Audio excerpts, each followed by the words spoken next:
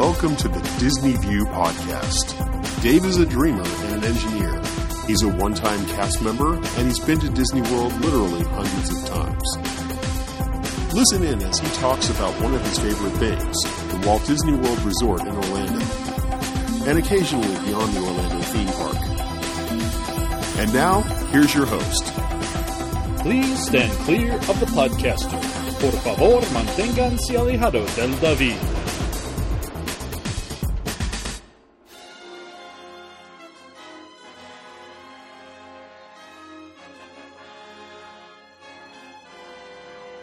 Hey everyone, it's Dave. Welcome to another edition of Dave's Disney View podcast. On today's podcast, if you'll indulge me, I'm going to take a little trip that's off the beaten path. And I'm going to talk about a topic that's related to Disney, and you'll kind of see how it all comes together through a three-part podcast. And it's going to take a little bit of explanation to kind of get there, but you'll understand how this all relates back to Disney as we get through the podcast. So let me get started. In the mid-1800s, Jules Verne was cranking out novels that set a new standard for a genre called science fiction. He may be considered the father of sci-fi, but his contemporaries in H.G. Wells and Hugo Gernsback were also entertaining audiences in this new space, telling people stories about fantastical times in the future. Now, Verne wrote several well-known tomes, such as From the Earth to the Moon, Journey to the Center of the Earth, and Around the World in 80 Days. But arguably, his best-known work, well, at least in Disney circles, was 20,000 Leagues Under the Sea.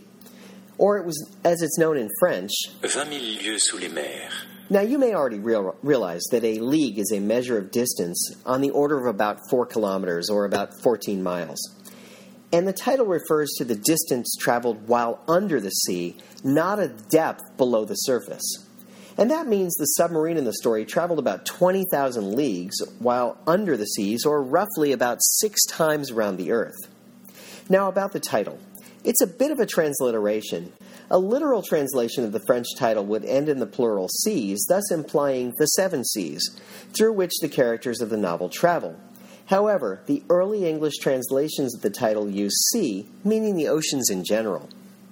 Now, 20,000 Leagues Under the Sea tells us the story of Captain Nemo and his submarine, the Nautilus, as seen from the perspective of Professor Pierre Aronnax.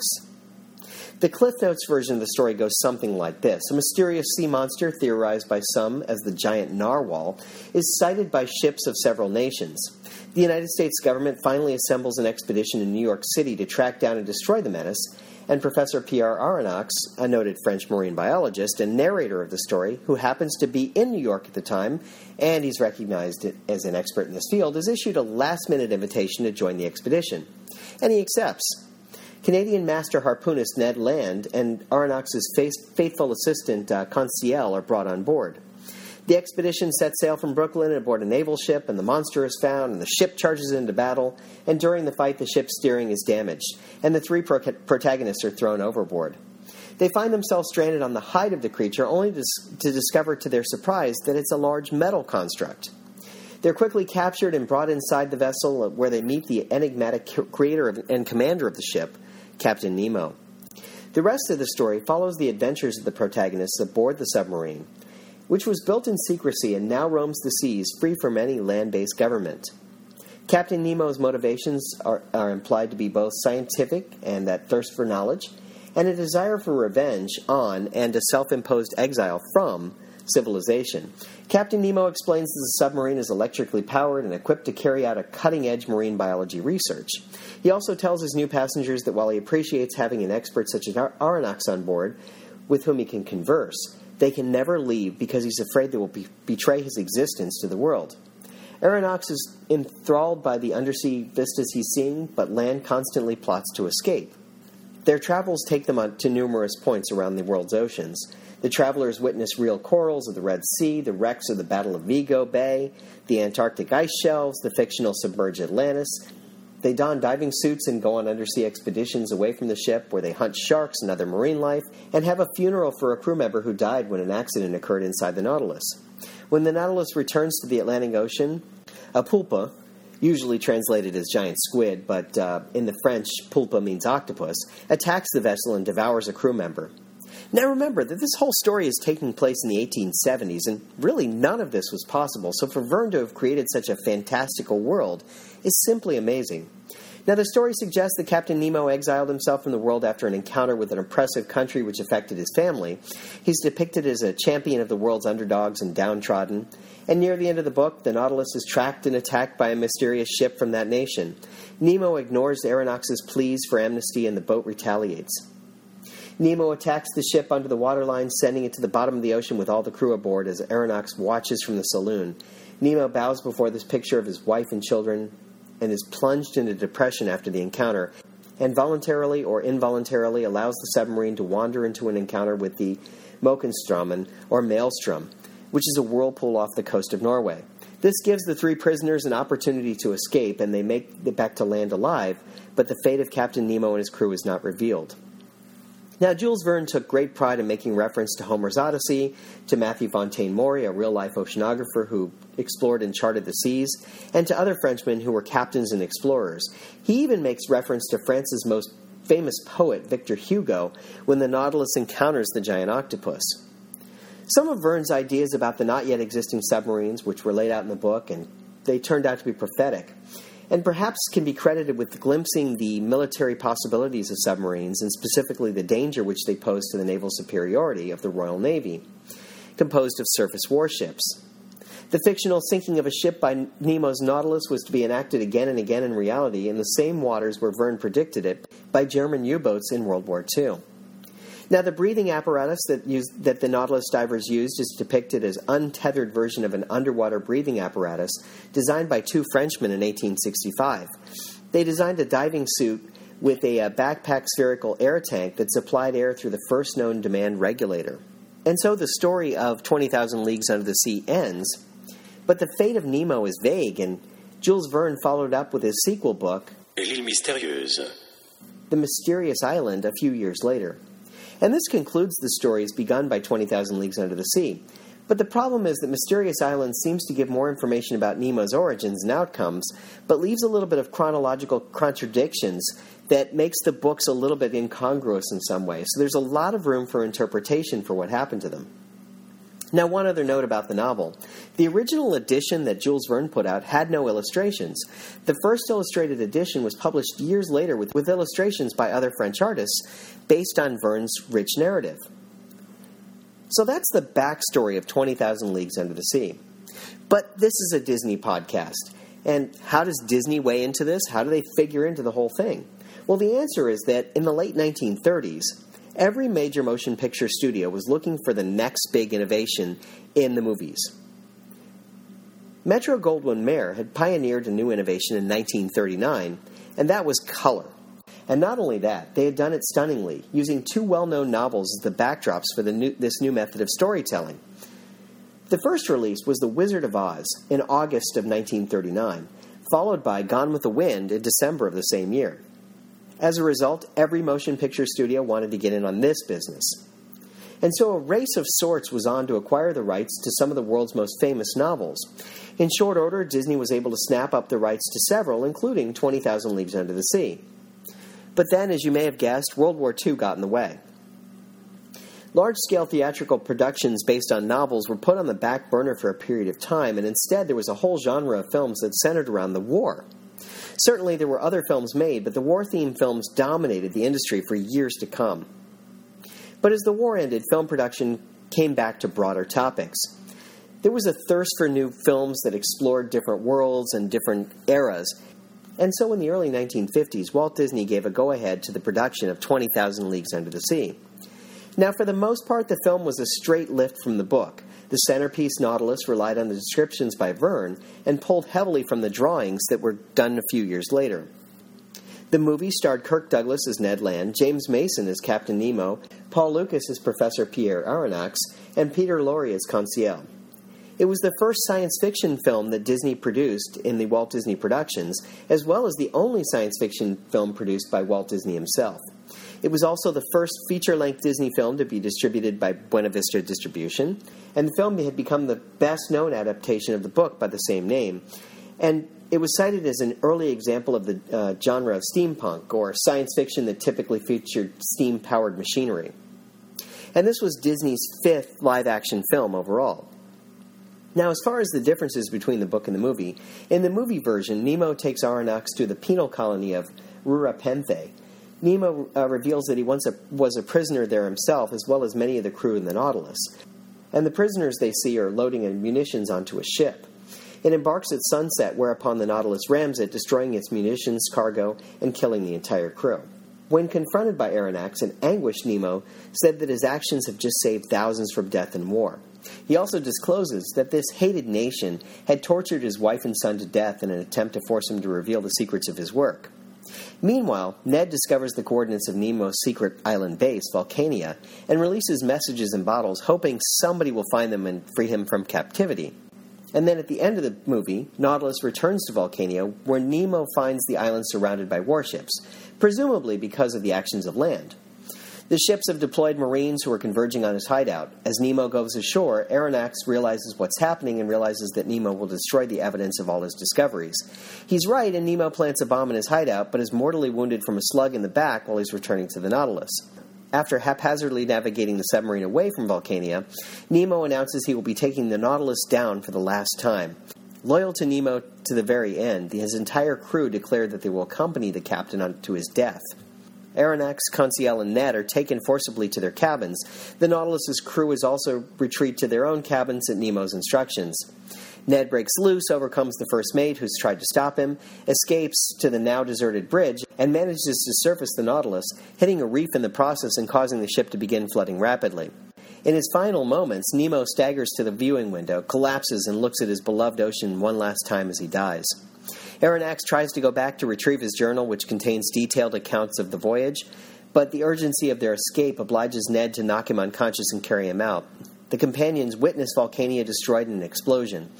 Aronnax's diary of the voyage is also lost forever, and when Ned apologizes for having hit him, the professor replies, "Perhaps you did mankind a service, Ned." The shock of the explosion causes the Nautilus to sink even more quickly as it disappears beneath the waves forever. Nemo's last words to Aronnax echo, "And when the world is ready for a new and better life, all this will someday come to pass in God's good time." Now, as far as production of the movie goes, filming began in the spring of 1954, and 20,000 Leagues Under the Sea was filmed at various locations in the Bahamas and Jamaica primarily, with cave scenes filmed beneath what is now the Shadabi Resort in the Cliffs of Negril. Some of the location filming sequences were so complex that they required a technical crew of over 400 people to be involved in it. The film presented many other challenges as well. The infamous giant squid attack scene had to be entirely reshot, as it was originally filmed as taking place at dusk in a calm sea. It was then filmed again taking place at night and during a huge gale, both to increase the drama and to better hide the cables and other mechanical workings of the animatronic squid. 20,000 Leagues Under the Sea received positive reviews from critics and was the second highest grossing film of the year behind White Christmas, earning about $8 million in ticket sales in North America. And it's become a notable classic film of the Disney Corporation. Audiences fondly remember it primarily for its giant squid battle sequence as well as the Nautilus itself and James Mason's portrayal of Nemo. The film still holds about a 91% approval rating, according to Rotten Tomatoes. One of Disney's finest live-action adventures, 20,000 Leagues Under the Sea, brings Jules Verne's classic sci-fi tale to vivid life and features an awesome giant squid. The film was also highly praised for its performances of its leading actors. This was the first time that a major international film stars such as Kirk Douglas, James Mason, and Peter Lorre had appeared in a Disney film, although Robert Newton, a well-known British actor, played Long John Silver in Disney's Treasure Island in 1950, and Richard Todd, a well-known actor of British films, appeared in Disney's Technicolor live-action version of the story of Robin Hood and His Merry Men in 1952. Now, Mason was especially singled out for his performance of Captain Nemo. Again, according to Rotten Tomatoes, many people who had first seen him on screen in this film identify him most strongly with this role.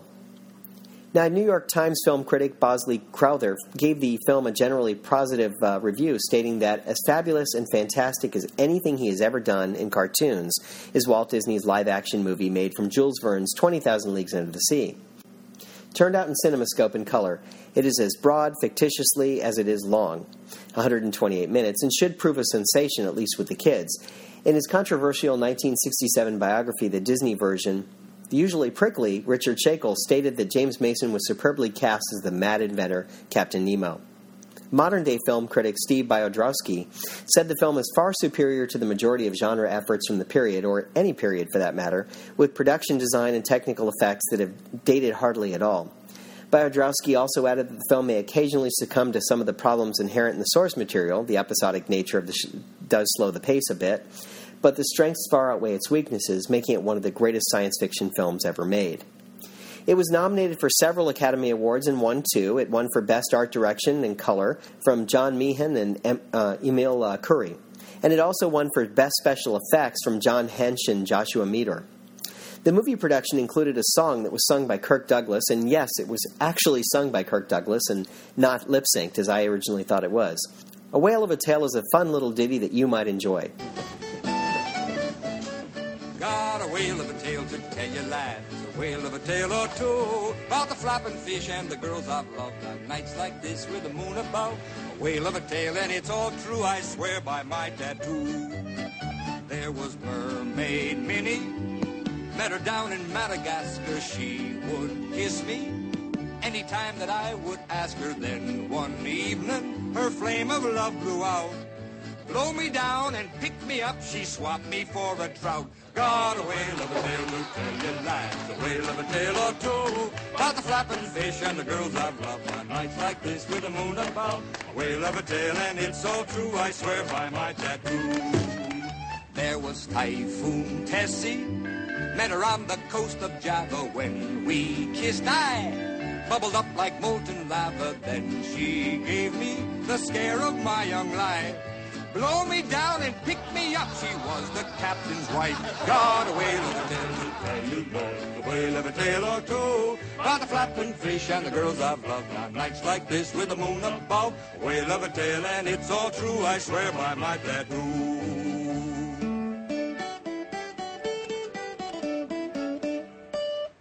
There was Harpoon Hannah, had a face that made you shudder, lips like fish hooks, and a nose just like a rudder. If I kissed her and held her tenderly, there's no sea monster big enough to ever frighten me. Got a whale of a tale to tell you lads, a whale of a tale or two, about the flapping fish and the girls I've loved on nights like this with the moon above. A whale of a tale and it's all true, I swear by my tattoo. The girls I've loved on nights like this with the moon above. A whale of a tale and it's all true, I swear by my tattoo.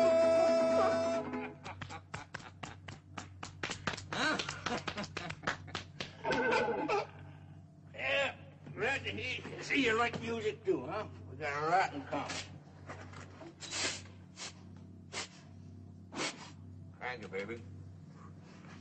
How about a drink, huh? Okay. Hey, would you like a Fravolina Ocalina? I've tried them. Very good.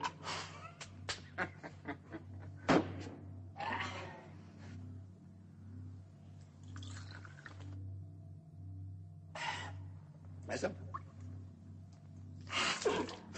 You know, Esmeralda, you're the only one on this barge understands me. Give us a kiss. Your whiskers tickle. Let me see your whiskers. Hey, you ought to shave, honey. You're beginning to look like Nemo. Let's try it again. Oh, come on, let's try it again. There was old man Nemo, fed his crew on worms and fishes, eels for breakfast, slimy cold on seaweed dishes. When they ate it, they knew it wasn't beef, but eat they did, it's with a smelling like a reef. Huh? And by the way, Kirk Douglas was quoted a year or so ago as saying, "It was a really rollicking song that everyone liked." 20,000 Leagues Under the Sea holds a very special place in my heart because it was the movie that made me a star to young kids. In my earlier movies, I had played a rather rough characters that kids probably shouldn't have seen. But when I played Ned Land in 20,000 Leagues Under the Sea, all of a sudden, I had a whole new audience. And that's the story of the movie. Now, as Disney fans know, the story doesn't quite end there. And on my next podcast, we'll take a look at the attraction that Disney developed.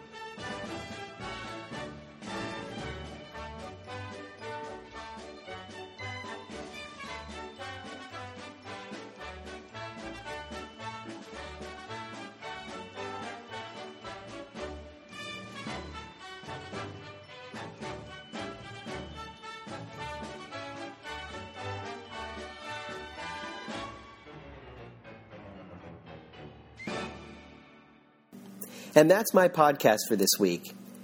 I hope you've enjoyed it. And remember, if we can dream it, we really can do it. Bye now. Thank you for tuning in to the Disney View podcast. Show notes can be found on DisneyWorldPodcast.net. Looking to do some travel planning? Want to find an authorized Disney vacation planner? You should visit Destinations in Florida. Original music you hear in this podcast is courtesy of Sound On Music. You can find his music at ReverbNation.com/sounda. Our thanks also go to Doug for his continued contributions to the show. You can find links to other great Disney podcasts, as well as the latest Twitter feed and the Disney Buzz on DisneyPodcast.net. And don't forget to check out Dave's iPhone apps. There's a Hidden Mickeys app for finding and sharing hidden Mickeys at all of the Disney parks around the world. There's also an app designed especially for pin traders. You can keep track of all your pins and your wish lists. Please be generous with your time or a donation to Autism Speaks. We do hope that you've enjoyed your visit and that you drive home safely. Show number 134.